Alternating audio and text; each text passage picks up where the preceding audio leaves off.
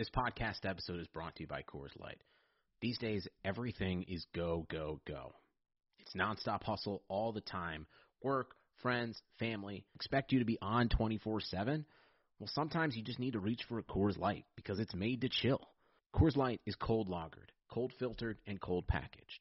It's as crisp and refreshing as the Colorado Rockies. It is literally made to chill. Coors Light is the one I choose when I need to unwind. So when you want to hit reset, reach for the beer that's made to chill. Get Coors Light in the new look delivered straight to your door with Drizzly or Instacart. Celebrate responsibly. Coors Brewing Company, Golden, Colorado.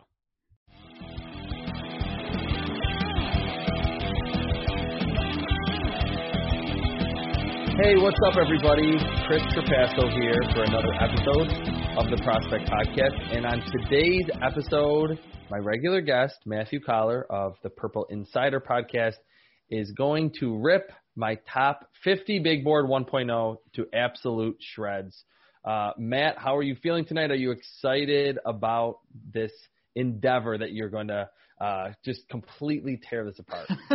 I am. I have so many questions, but I would say this, that the amount of work that you put into, like you said, endeavors like this in making a top 50, I'll be aware of that you know a lot more than I do because of what you put into doing things like this. And that said, yes, I'm going to attack you viciously about all of your rankings. So let's just get into it. Let's just start out. Now you have Trevor Lawrence number one. I mean, that one is number one on everybody's board. He's going to the Jacksonville Jaguars. There's really no question about this.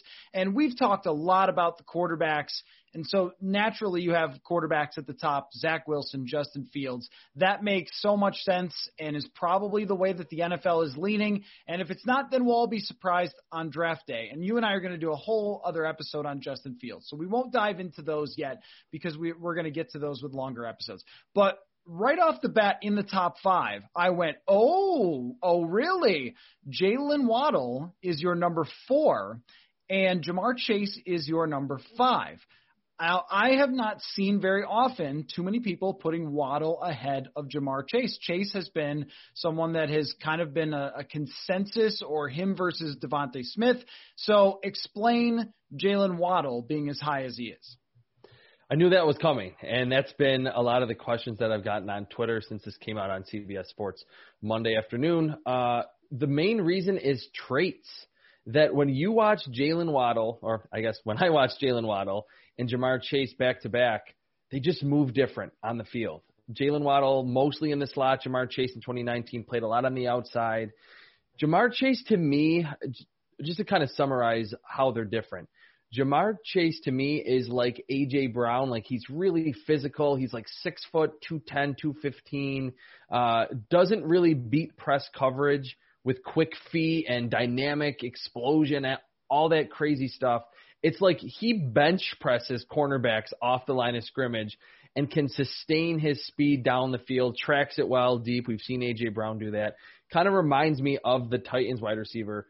Jalen Waddle reminds me legitimately of Tyreek Hill. Like his footwork at the line of scrimmage when he's running routes, changing directions, and then that extra gear down the field, plus the ability to play like he's 6'5" in those contested catch situations when he's only 5'10". Like it just kept reminding me of Tyreek Hill. So I think Jalen Waddle is a little bit older than Jamar Chase.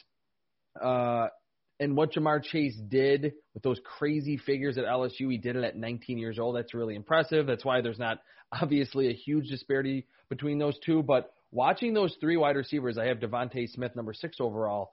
Jalen Waddle's short area quickness and the explosion, and then that last gear down the field. He's certainly much faster than Jamar Chase, and I think truly as a route runner, he's a more capable player. Like he can run intricate routes that will create more separation than Jamar Chase. I think Jamar Chase might actually be even a little bit better after the catch because of his contact balance and his strength, and he's bigger. But in today's NFL, it's all about explosive plays, and if I want to create those, I think Jalen Waddle gives you the best chance with his athleticism off the line and then that extra gear down the field. Something interesting to me about Waddle is the kick returning element, and I don't mean that he would do that in the NFL. Maybe you do it if you need a touchdown and you're in a desperate situation.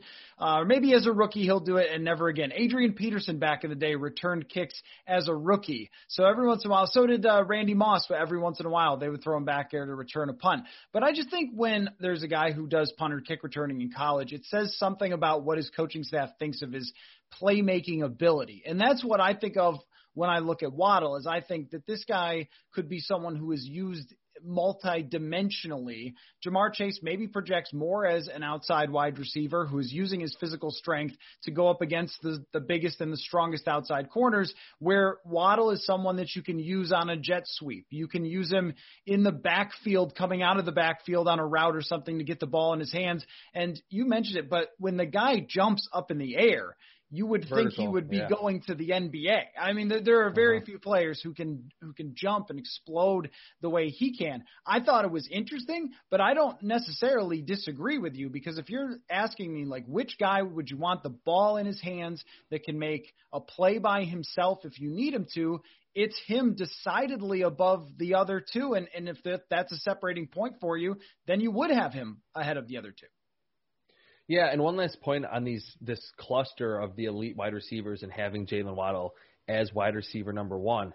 Had Jalen Waddle not gotten hurt, and you could factor in the injury, I think his ankle will be fine probably by the start of training camp, certainly by the start of the regular season, most likely. Had he not gotten injured, I don't think this would be a controversial take whatsoever. That, like, midway through October when that injury happened, like, Waddle and Devontae Smith were, like, producing at the same rate, and, like, I don't think Devontae Smith would have won the Heisman. He wouldn't have had the production and all that market share.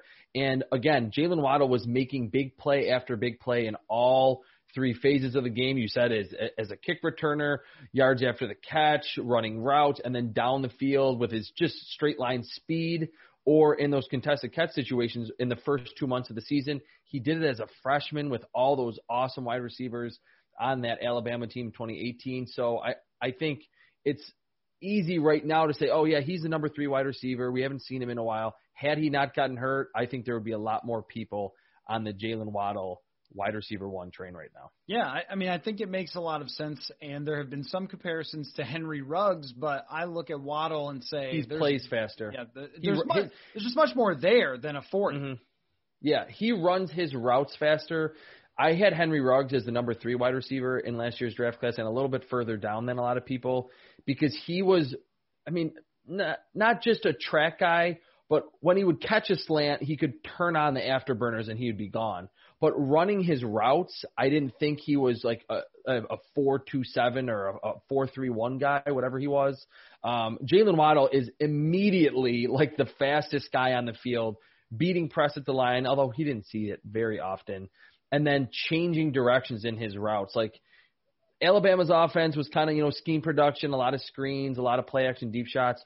But again, if a NFL offensive coordinator or wide receiver coach is looking at all 3 of these wide receivers and just injecting them into their offense, I think that a lot of offensive coordinators would want Jalen Waddle because his traits, to me, not far exceed, but are better than both Jamar Chase and Devontae Smith. Now, of course, you're not being a hater because you have all 3 of these guys in the top, and that was something exactly. They're all good. That I wanted to talk about too, because you have Kyle Pitts 7th. So when you have 3 wide receivers going 4, 5, or in your top 50, not going, but in your top 50, 4, 5, and 6, and then another playmaker at 7. Does this have to do with your view on their positional value? Does it have to do with just the raw talent of these players, and you believe this is kind of where it is for this particular draft? Yeah, that's a good question. With wide receivers, that is baked in, and I wrote it on CBS Sports in this article at the top in the introduction, and we've talked about it on this podcast before. I do have position addition, I call it, that I get a quote-unquote raw grade for all these prospects in my grading system after watching film, and then, like, quarterbacks get a gigantic boost. It's like 2 or 3 times higher than, like, offensive tackle, edge rusher. But I boosted up wide receiver a little bit more this year because I really think, like you, that it's become a premier position in terms of importance. Yes, there are a lot of good wide receivers, but teams need more than just one or two quality wide receivers in today's NFL. But with Kyle Pitts, I still have tight end relatively low. I think it's very hard to exceptionally hard to find a legitimate, game-changing tight end. Kyle Pitts just had a really high raw grade for me because he's just everything you want in a tight end today, and the fact that he's a willing blocker and played in line and played as an H-back. So for the receivers, the position addition boosted them up a little bit. They all had pretty high raw grades initially, but Kyle Pitts I just think is on another level and miles away from the second tight end in this draft class. Yeah, there are very few guys that come out tight end position where you say, right away he could really change an offense. Think about even with T.J. Hockenson and Noah Fant when they were both hyped up a lot, and Irv Smith in that couple years ago draft, it was you're still going to have to develop these guys. Noah Fant needs to learn how to be an all-around tight end, and Hockenson needs to be a downfield type of guy a little more, and Irv Smith needs to be a blocker more, and all those questions that were there with Pitts, there really aren't questions of whether he can be a game changer. The other thing too is tight end screens, man. If you can run them, I'm sure defenses hate those things. And this is a guy who can actually get the ball in his hands and make plays. So, in terms of your raw talent and what kind of a special prospect he is, I definitely get it. You didn't have Penei Sewell until 8. I think he's going to be drafted really high, though. And again, this is not hating on Penei Sewell. He's still in your top 10. But did you consider having him a little higher than this based on his potential, which I think, sky's the limit for Penei Sewell? Yeah, number 8, how you worded that is perfect because number 8 overall, Penei Sewell, is just based on his film right now. I think when you factor in his potential and you're projecting him way forward, it would not shock me whatsoever if he's the best player in this draft class, outside of maybe Trevor Lawrence. Because I think on film, and I touched on this briefly a while back, that 6'5", 330, all the movement skills, the power. I think he's a tick raw. I think sometimes in pass protection, he's so athletic and so powerful and so big and wasn't facing a bunch of future first rounders in the Pac-12 that he could kind of just rely on all of his physical traits. At times he can get a little lungy, at the second level. He's so fast getting there that he's almost beating linebackers to where he believes they should be. But that's very much nitpicking with him. And I think that's why in my grading system, he didn't grade out as the number 2 overall player, but he was 19 years old doing all these things at Oregon. So yes, with the potential, if the Bengals picked him at 5, if he went to the Dolphins at 3, I wouldn't, say, hey, he's my number 8 player and you draft him at number 5. That's a C grade. I wouldn't necessarily have that line of thinking, but yes, with potential, Sewell could be much higher, but right now I think there are a few minor things that he needs to kind of work on with his footwork, with his, patience that probably will come. He's, 20 years old at this point once he gets to the NFL. There was last year we dealt with this with Mekhi Becton a little bit where there was the way they ran their offense. He didn't have a lot of pure pass sets, so that was a concern. And how is he going to translate to having to pass set all the time? And the answer was not bad because the guy is a monster. And I think that's where you have to start with any of these players is, are you a difference-making athlete? Are you far above athletically what other people can be? And for him, I made a joke on Twitter that they should move him to tight end. The guy moves so well. If you could block like that and then get the guy in space, that he can run for yardage. That's just how well he has in terms of movement skills. So if you're drafting him at the top, if you're the Bengals or something, I think you take him and you don't apologize for it. And you don't go, well, he's only 8th on Chris's board, so we're kind of screwed. Yeah, exactly. the potential is always a tough thing to factor in. Where is the ceiling? Where's the floor is something we talk about all the time.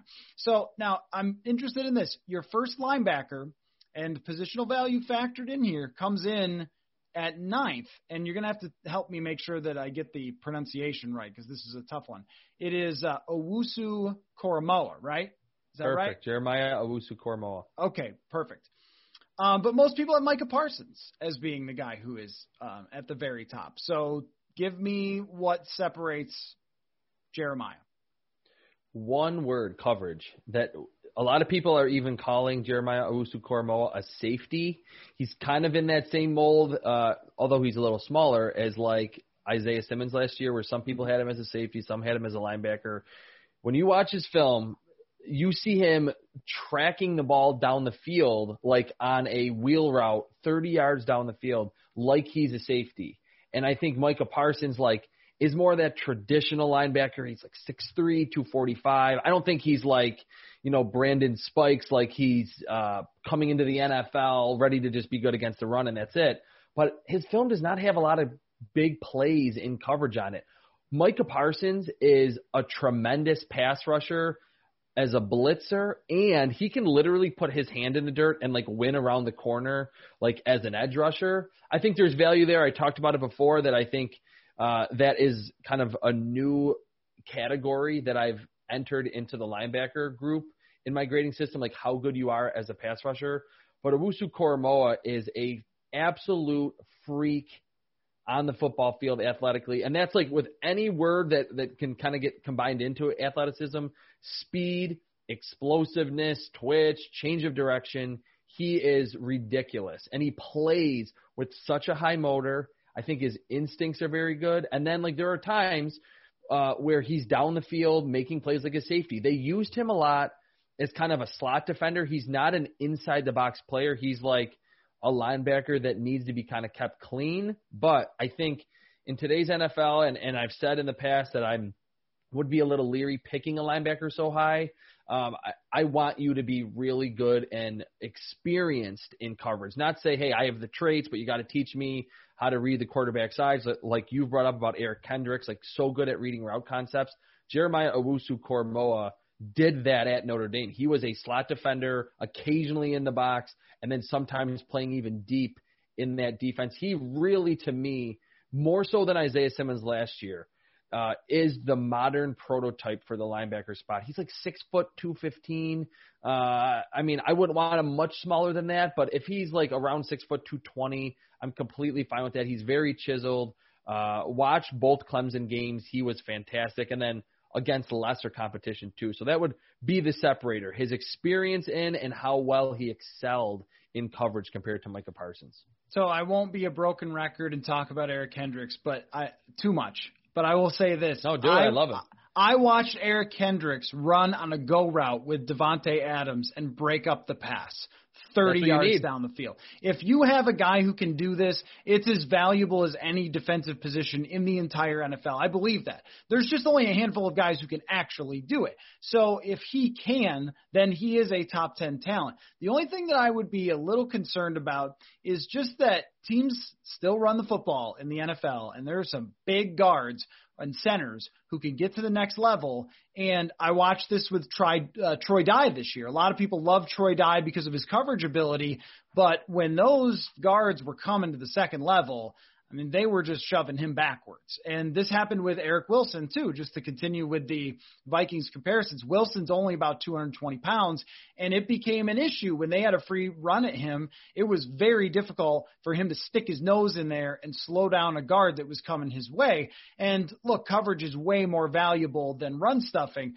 but you also don't want to be giving up 15-yard runs all the time because your guy can't stuff a gap. That would be the only concern. But I also think, as you mentioned, that let's say that he struggles with that a bit.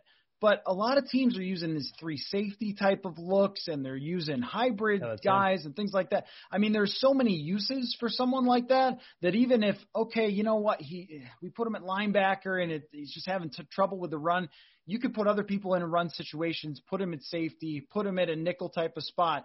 There are a lot of things you could do with players like this, and I think that type of versatility for somebody in his position, I think it makes sense if you're a team drafting high to say, let's get him in the building, and then we'll decide exactly how we want to use him. Yeah, and I think with Owusu-Koramoah, it's from a previous point I made that I don't really think the NFL, in today's NFL, there was this trend, and I think Isaiah Simmons last year was the prototype. We had Derwin James a few years before that you needed this 6'4", 230-pound linebacker safety. I just want 3 good safeties on the field, and I actually don't care how big they are. We saw the Chiefs, we saw the Buccaneers do that very well, that 3 safety look in the playoffs, and they didn't have any gigantic safety. I mean, a lot of times when you have, a 3 or a 4 wide receiver set, that hybrid linebacker safety is going to have to split out on Devontae Adams or a really good slot receiver. You almost want him to be a little smaller, so he's most likely going to be a little bit more agile and more explosive. That's why I like Owusu-Koramoah so much, because for as much as it's easy to get enamored with the size and how long is he, if 2/3 of his snaps he has to flex out and play in the slot, he is comfortable doing that, and you literally saw him make game-changing plays almost every week from that position. And I think against the run, he's probably not going to be amazing as a rookie, but there are a lot of outside runs in college that he is so fast and so assertive that guards can't even get to him. And when they do, he plays a lot bigger because there's that speed to power conversion. So yes, there's certainly some red flags with the size, but I want my linebacker to basically be a slot cornerback today, especially with those 3 safety looks. You can call him whatever you want. I think Owusu-Koramoah is made for today's NFL. Okay, I won't read the whole thing, so I'll go in the style as if I'm scrolling down it and then going, oh, what? Oh, and so that's how I made my notes on what I wanted to ask you. Right. Caleb Farley is your first corner, and he's 14th on your board. What does that say about the cornerbacks in this draft? Because it seems to me, I mean, you talk about positional value. Corners are as high as you're going to get, and yet the best one is 14th, which makes me think this is just not your year if you're looking for corners. Well, actually, if you continue to scroll, I have a bunch of corners later. I just don't think it's a very top-heavy corner class. Mm-hmm. And I've certainly done a lot of mock drafts, like Patrick Surtain at number 4 overall. That's kind of the, I'm not going to say consensus, but people believe that, again, because of the positional value and maybe Patrick Surtain coming from Alabama, the bloodlines, all that like he's just like, there's always a corner that goes early, right? Like that's the guy. Yep. I think it's a good positional group from like 14 to like 40. And you'll see as you scroll down, I have a bunch of corners in this top 50. I think Caleb Farley is similar to Patrick Surtain. They're both like tall outside corners, 6 foot, 6'1". Caleb Farley is more athletic than Patrick Surtain, which seems to not make sense because Patrick Surtain's dad was in the NFL. So you'd think the genetics would be more in Surtain's favor. But in terms of what we kind of were just talking about, covering slot receivers, these quick separators, I think Farley is more equipped to do that as a rookie. Surtain can beat you up at the line, run with you down the field, but I think he's a little bit stiff. He kind of reminds me of Trevon Diggs, a better version of Trevon Diggs, who really had an up and down early season before he got injured with the Cowboys because he just couldn't stay with those super quick wide receivers. So, no, I don't think it's a fantastic cornerback class. Second round, late first, into the third maybe. I think there'll be quality players, but I'm not buying like this Patrick Peterson or any corner that is worthy of being like a top 5 or a top 10 pick. Right, and that's what I mean, is that if you're looking for your Stephon Gilmore, this guy's going to change your franchise, every single one of these guys has their own flaws, and to where you could say, yeah, he'll probably need development. It reminds me of a couple of years ago, the one where, was it DeAndre Baker was the first one off the board? Like 30 or 31, 30. Yeah, I don't think that will happen. I think it'll be more in the middle of the first round because of the positional value, but it reminds me of that where there's no guy, Jeff Okudah had a very poor first year, but Jeff Okudah was he is going to be a game changer for you. You draft him in the top 5, apologize to nobody, and go forward. With these, I mean, all the guys that you have in your top 50, whether it's Farley or it's Surtain or it's Asante Samuel Jr., again, how old are we? And seriously, but every one of them is like, they could go in the middle of the first. They could go early in the second. Some of them even middle of the second, depending on just what the league thinks of them. And that, considering how much the league needs players who can stop the pass from the cornerback position, I think just speaks to, well, there isn't that, great strength like maybe the tackle position has in this draft, where you're going to have a lot of those guys up toward the top.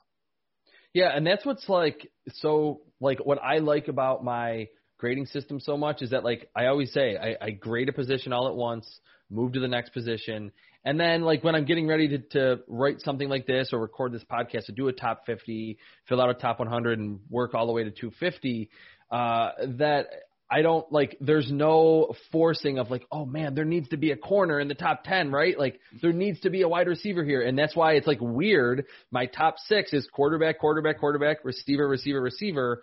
And when I clicked on my big board tab and I went sort Z to A, it just came out that Caleb Farley was the number 14 overall player. So there's no, like, moving around just so there's a good spacing of positions. And that's just kind of how I feel with this class. Deep, like relatively deep, but no premier guy.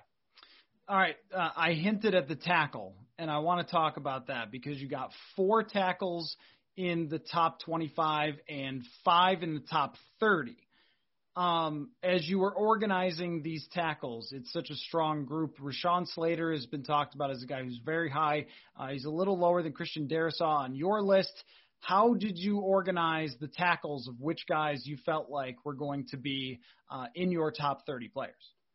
Well, I think Christian Darrisaw from Virginia Tech, it seems right now, early March, is like one of the most slept on prospects in the entire draft class. Like, I only have him 2 spots below Penei Sewell at number 10 overall as my number 2 offensive tackle. Watch his film from this year. No, the ACC wasn't littered with like a ton of insane pass rushers, but I mean, Penei Sewell's a freak. Christian Darrisaw is like 6'5", 320, 325. He also moves like he could play tight end or play guard or play center. Super athletic, and I think he gives you the length, the power to anchor in pass protection, uses his hands well, like dealing with pass rushing moves, sliding back to the inside against an inside move. Like, he is very pro-ready, similar to Penei Sewell. Extremely high floor. I don't know if he has Penei Sewell's upside, but the reason why I have Darrisaw ahead of Rashawn Slater is just that he gives you those last little tick boxes of length and power. I think Rashawn Slater will be able to stay at the offensive tackle spot in the NFL, even if he's only like 6'3.5" or 6'4", just over 300 pounds. But I think we could see him deal with, times where he's overwhelmed with how much stronger NFL pass rushers are compared to pass rushers in the Big Ten. And Christian Darrisaw, I think, is a little bit further ahead in the length and the strength department. Yeah, the Slater, the raw, just athleticism, the size, the power, awesome. All those things. Yeah. But there's another guy that is just not being talked about, I feel like, a ton. And I know it's draft season, so everybody's being talked about. But I just have not heard his name talked about a lot, and he's in your top 20, which is Tevin Jenkins from Oklahoma State. And this is another guy that has phenomenal numbers. By PFF, he has not allowed a sack since 2018. That's something you want to hear, right? Yeah. But also gigantic, strong, all those things from the physical size perspective. So why did you have him high? I mean, I guess I haven't looked at every mock and every top 50 and every top 100, all those things. I just feel like when I saw him there, I went, oh, okay, Chris is higher on him than I see a lot of people at this moment. Yeah, I am a little bit higher on him. And I guess with offensive tackles, it's not that I don't want to project upside whatsoever. Like, and I'm a big advocate of like the predictive powers of, measured athleticism and stuff. But I guess with blockers, like, I want them to come in with, some degree of power or weight to them that, I know it. There's a lot of these offensive linemen that aren't ready for the power, and they're not even close to being NFL strong. Maybe by year 2 or year 3, like with the Vikings, Brian O'Neill, like, got bigger and got stronger, and he's become a really good right tackle. If I'm going to draft a premier position and we have this 4-year window on this cheap rookie deal before offensive tackles make a lot of money, like, I don't want to waste a year or 2 where he needs to be in the weight room and eat more and whatever. Tevin Jenkins is very effortlessly strong. He's a redshirt senior. You could factor that in. Maybe he was, aided by the fact that he was a little bit older, but very, very strong in his anchor. He is a nasty finisher in the run game. The length is there. I think he's a pretty good athlete. Is he as good of an athlete as Christian Darrisaw? No, and that's why I have him a little bit lower. But I think Slater gives you more upside. I have him a few spots behind Jenkins, But I think Jenkins comes in as a rookie, plays right tackle, and you really don't have to worry about that position for at least 4 or 5 years.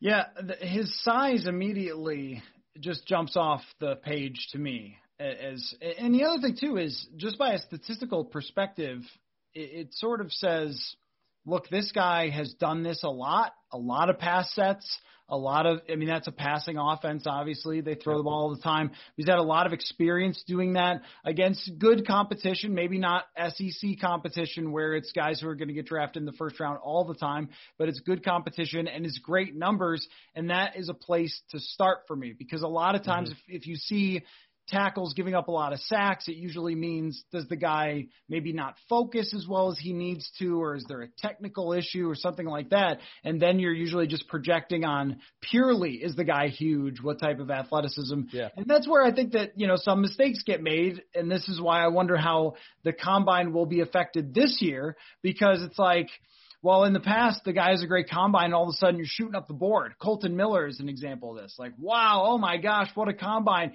You're shooting up the board when maybe you were more of a second-round prospect, and that's where you should have gone. So I'll be interested to see how that impacts things. But just from a numbers perspective, he has some of the best of the best. Now, I want to ask you about the defensive line, because I was personally attacked by this defensive line ranking here. Your first I'm sorry. defensive lineman is 34th, and it's not the guy that I like the most. Now, you have also Christian Barmore is on your top 50, so you didn't completely leave him off. But it is not Christian Barmore, which I think would come as a big surprise that it is Levi Onwuzurike. Right. Yep. I get it. Levi Onwuzurike. Explain. Yeah, I think with Onwuzurike, he is a little bit more athletically capable. And I think watching Onwuzurike and Christian Barmore, like their film is kind of similar, that at times they both look like, top 25, top 20 talents because they're pretty strong. They have really heavy hands. They know how to use their hands at times. But then in other quarters, other games, you watch them and they're just kind of complacent, grappling with a guard or a center, and aren't really getting up the field with a lot of like a high level of frequency in terms of creating pressure. Now, I do think with Onwuzurike and Barmore, they played kind of out of position. Like they both were playing like nose tackle at times. Barmore's a little bigger and taller. And they did have to two-gap a lot, and they're both good run defenders. But I think, again, maybe I'm not as high on upside as other people when I'm, in my grading system. But I think there is a projection, like you're saying, okay, I think if we put Christian Barmore or Levi Onwuzurike in a almost purely pass rushing role, then they can be really good. But we just haven't really seen them do that. That's why I still like them. I think they're both somewhat inconsistent. The flashes are there, but I think, again, you are hoping and projecting. It's not something that you have seen and can point to on film. Now, maybe I'm being unfair, so you'll have to tell me if I'm being unfair. But I just loved what Christian Barmore did in the college football playoff. And for me, that's the most important. I mean, not just that it's a big game and, whatever. It's more about who you're going up against. And that Ohio State interior offensive line was as close as you're going to get, I think, to an NFL interior offensive line in college football. They looked like, there's guys that were getting drafted. Wyatt Davis was a guy that he just destroyed that day. And, I tend to think to like, and this is just sort of a reach example, but I remember Bradley Chubb going up against Brian O'Neill, and that was the only tape I wanted to see because it was the only really great player that he played, and you saw, okay, well, sometimes he got beat, but he's got the physical talent to stay with him, and, obviously Brian O'Neill has worked out pretty well. I kind of think of it the same way. It's like, I don't really care what he did against this team or that team. I care what he did against the best, and it was really good against the best. And I also wonder, now maybe this is being unfair too, but where somebody plays is it's a tricky beast, right? It's like, definitely. Well, we've seen guys succeed from Who Cares State, and we've seen guys succeed from Alabama. But Washington, you get a lot of opportunities to rush the passer. You know, they're playing in wide open offenses, and I don't know. I mean, is it a little easier to look like you're making a difference when you're only playing against, you know, a lot of maybe, you know, 5-man protections and things like that? I don't know. I don't know how much of a factor that would be for you, but I just loved what Barmore did in his last 2 games, and that was sort of the last impression that he left on me. No, and I think that's a good point, that when I watch film, like, I go to the marquee matchups first. And like you said, not because it's a big game and you know, let's see how clutch they are. It's you want to see Christian Barmore against, you know, Ohio State and against Notre Dame. You don't want to see them against Central Michigan or right. Tennessee State like that. And a lot of times I think watching film and when I see, you know, other like commentary out there, it's, hey, look at how good this guy was, and you're like, oh, his sacks were against the 2 MAC opponents that they played and the bottom of the barrel in their conference. So that's probably will lead to Christian Barmore getting picked earlier than I have him, you know, in the 30s or 40s. But I agree with you, too, that I think there is just projection that you see some inconsistencies in both of their games. And even at Alabama, I don't think Christian Barmore was really fully unleashed to rush the passer very often. We know that, yes, it's a factory there. Nick Saban coaches them up well. There's a long history of defensive linemen from the Crimson Tide going in the first round and being pretty good pros of late. But we know that they 2-gap, and it's kind of hard to tell, like, were they really trying to rush on that play or were they not? Like, so I think with Onwuzurike and Barmore, similar players, pretty close in my rankings. Long, kind of unique bodies. Like Onwuzurike is like 6'3", 290. Christian Barmore is like 6'5", 310. Are you going to maybe play him out at like the 5 technique more, which is not really a sexy position that's going to get 10 or 15 sacks. So that's why I'm a little bit lower, but early second round, I think they could be really good value picks. Yeah, I was going to say, it looks like Barmore is going to go higher than Onwuzurike, but maybe if you're looking for, if they're close or equal prospects, it's not like you have them way far away. I'm just giving you a hard time. But if they're similar prospects, though, you might be able to, because Barmore had such a good college football playoff, get a better value on Onwuzurike. All right, last one that stuck out to me is you waited until number 46 to give some flowers to a running back, Najee Harris, who is a running back. So we have to automatically go, a running back. But he is really darn good. So you've got him at the end of your list and Travis Etienne as your 2 running backs in the top 50.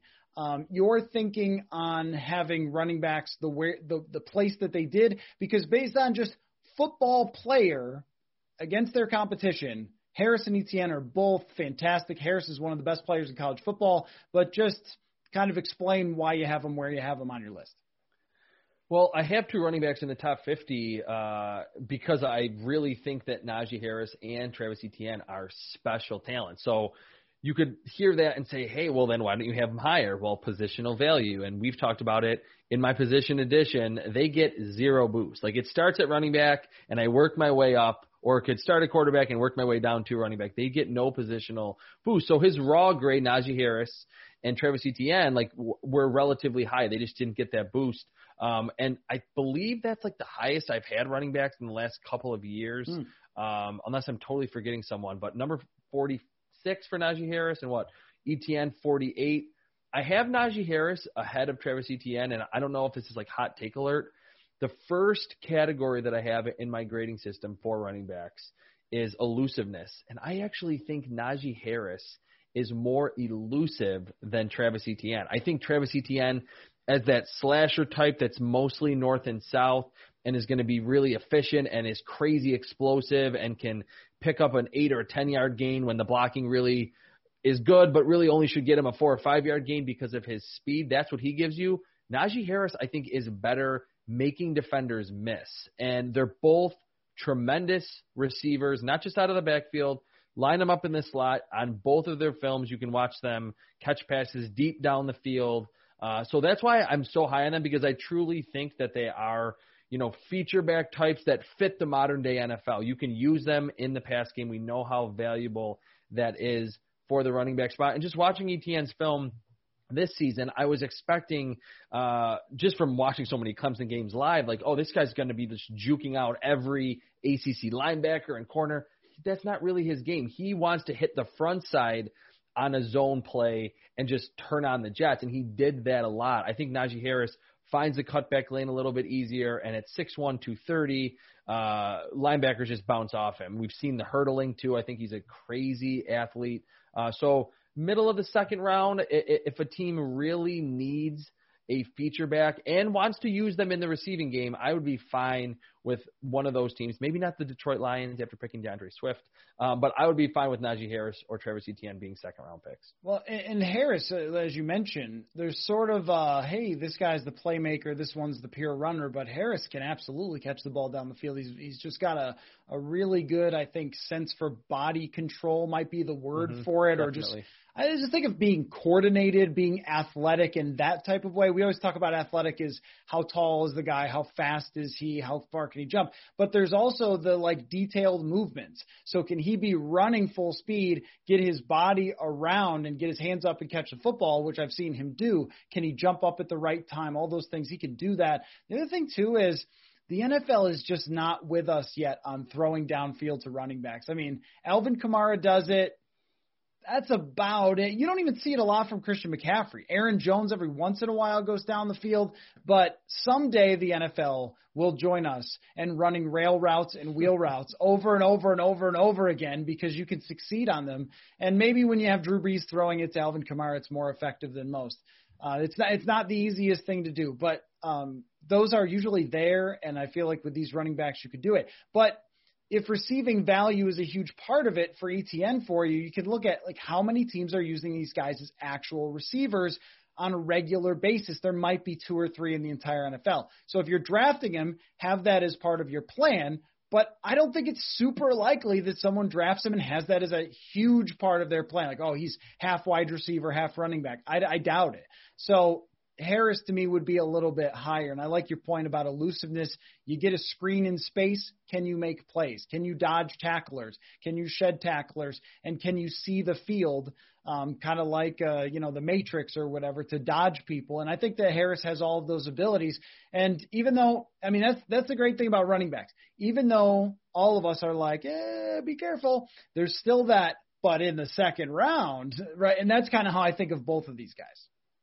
Yeah, and I think if you take away using Travis Etienne as a fixture of your passing offense like they did at Clemson, he was getting 3 or 4 screens a game every single week and then used as a slot receiver, then I think you still have a super talented player because he's crazy fast and the contact balance is well above average. But I think at that point, it sounds almost blasphemous because he's had this crazy, illustrious, long collegiate career at Clemson. I think he would just be a good running back that you wouldn't think about picking in the second round. So really, you need to use him as a maybe not primary weapon in your pass game, but certainly someone that you want to throw the football 50, 60, 70 times a season, at least in terms of targets. Same thing with Najee Harris. But I do think just as a pure running back, the way that I grade running backs, Najee Harris came out a little bit higher, elusiveness and contact balance, just a little bit better. Okay. Is there anything else? Any other bold rankings that you have that you wanted to mention? Okay, go ahead. There's one. I am out of questions or criticisms. No, I appreciate all the questions, too, kind of off the top of the head. I have to talk about my number 1 edge rusher, Azeez Ojulari from Georgia, just because edge rusher is a premier position, and I think it's a pretty good deep class, similar to corner. He's my number 1 edge. He's not until number 18 overall, but then I have a bunch of edge rushers throughout my top 50, and certainly a lot of teams are looking for edge rushers. It's a little bit away from the consensus. I think a lot of people have Ojulari in their top 3 or 4 edge rushers. I have him number 1, and we could probably dedicate an entire podcast to this.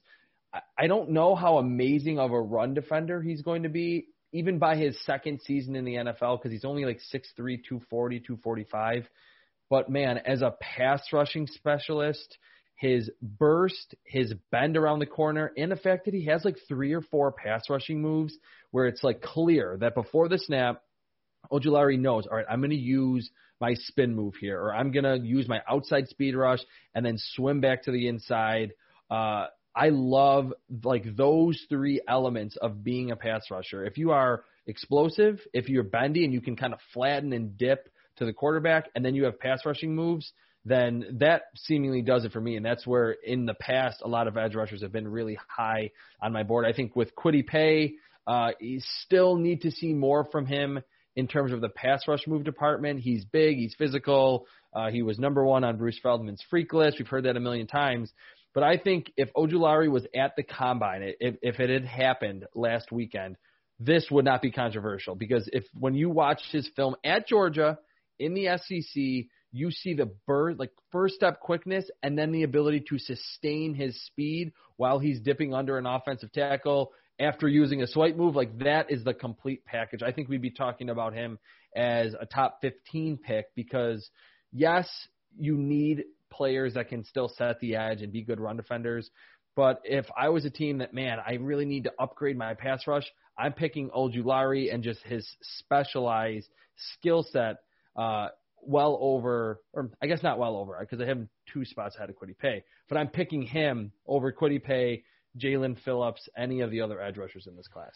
And this is an interesting sort of team-to-team type of decision. Like, do you need a guy who is going to fill gaps for you and deal with run lanes, or do you want a guy who's just going to get after the passer? It really depends on how you want to design your defense for where he might go.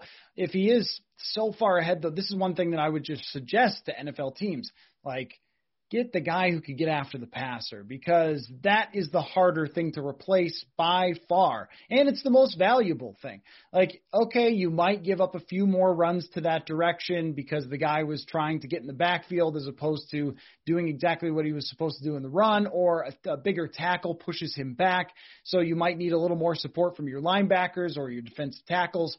But sacks, pressures, these are statistically things that are changing games. If you get a sack, your chances to score go down significantly. If you get a pressure, the quarterback's rating goes down by 20 to 40 points. And these things are just super valuable. And we saw even, I hate to bring up the Super Bowl, whatever as a reason, but like, if you could get after the passer like that, you can change the game for any quarterback. And so value that first over everything else. The other thing too is, maybe you can pack on some muscle for the guy. If that's an issue, is his exact weight, well, you might be able to work on that a little bit. What you can't work on is, like you said, burst, pass rushing moves, a commitment to like growing that pass rush package as well to be unpredictable. Like, those are things that are very hard to come by. And there's a lot of dudes who are big and strong in the NFL but don't sack nobody.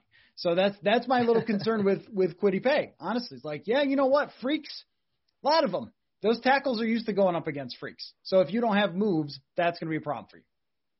Yeah, and 2 more points off what you just said. Ojulari's 6'3" and 240. I think he could add 10 to 15 pounds easily. But I always am confused, even in today's NFL. Like, Von Miller was like 6'2", 240 in 2011. And I don't think Ojulari is Von Miller. I think he's shades of Von Miller at times, not as powerful as Von Miller was. I don't think like 245 for a pass rushing specialist is like this super undersized, like, right, what is he even doing on the field type of player. If he was 6 foot 245 and looked like he had no more weight that he could gain to his frame, that would be a little concerning. But at 6'3", you could be 250, 255 relatively easily. And I agree with you. Like, I think with Kwity Paye, there is upside because he's this freak of nature and he's like 6'4", 280. I don't know if the production was there at Michigan. He only played 4 games this year. And last point on Ojulari, he created a pressure over, I think it was 21% of the time that he rushed the passer. Wow. That was higher than, that's nuts. Yeah, that was higher than Chase Young last year. Like, that is crazy production. It was in the SEC against Tennessee, against all those big teams. Alabama, he did well. And then in that bowl game against Cincinnati, against their tackle, James Hudson, who was at the Senior Bowl, who's probably going to be a 2nd or a 3rd round pick, maybe 4th rounder, very athletic. Like, Ojulari was the best player on the field in that game. So, and he's only 20 years old. He's going to be 20 when he's drafted. So, like, all of those elements kind of factored in. And I was like, man, like, my grades with the bendiness, explosion, handwork, just led me to having him as the number 1 edge rusher, even knowing full well that he might even be maybe a liability against the run, but I'll just take him on 2nd down and 3rd and long all day over someone that's like good across the board.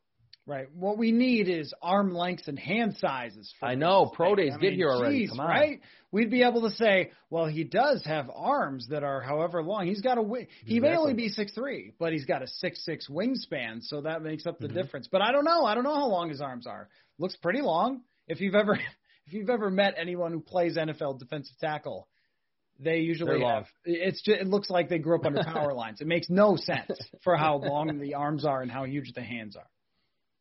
All right, man. I appreciate you completely tearing this apart. You weren't too mean, which was good. We got some good conversation. And one other point: get to CBSSports.com right now because one player, and we won't dive into him. I do not have in my top 50 Gregory Rousseau from Miami. I just did not see it with him whatsoever. I wrote about that for CBS Sports today to kind of break down why, because he's like a consensus like top 20 pick, number 1 or number 2 edge rusher. He's the one guy this year that I just do not see it with whatsoever. I don't know if we'll talk about that at length in a podcast because next episode dropping Thursday morning, we're going to get back to the regularly scheduled programming. QB conversation series. We're going to talk about Justin Fields, who's kind of had this weird precipitous fall from like the number 2 overall pick, consensus number 2 quarterback, to clearly the number 3 and maybe in some teams' eyes the number 4 quarterback in this draft class. For Matthew Collar, I'm Chris Trapasso. Thank you for listening to the Prospect Podcast.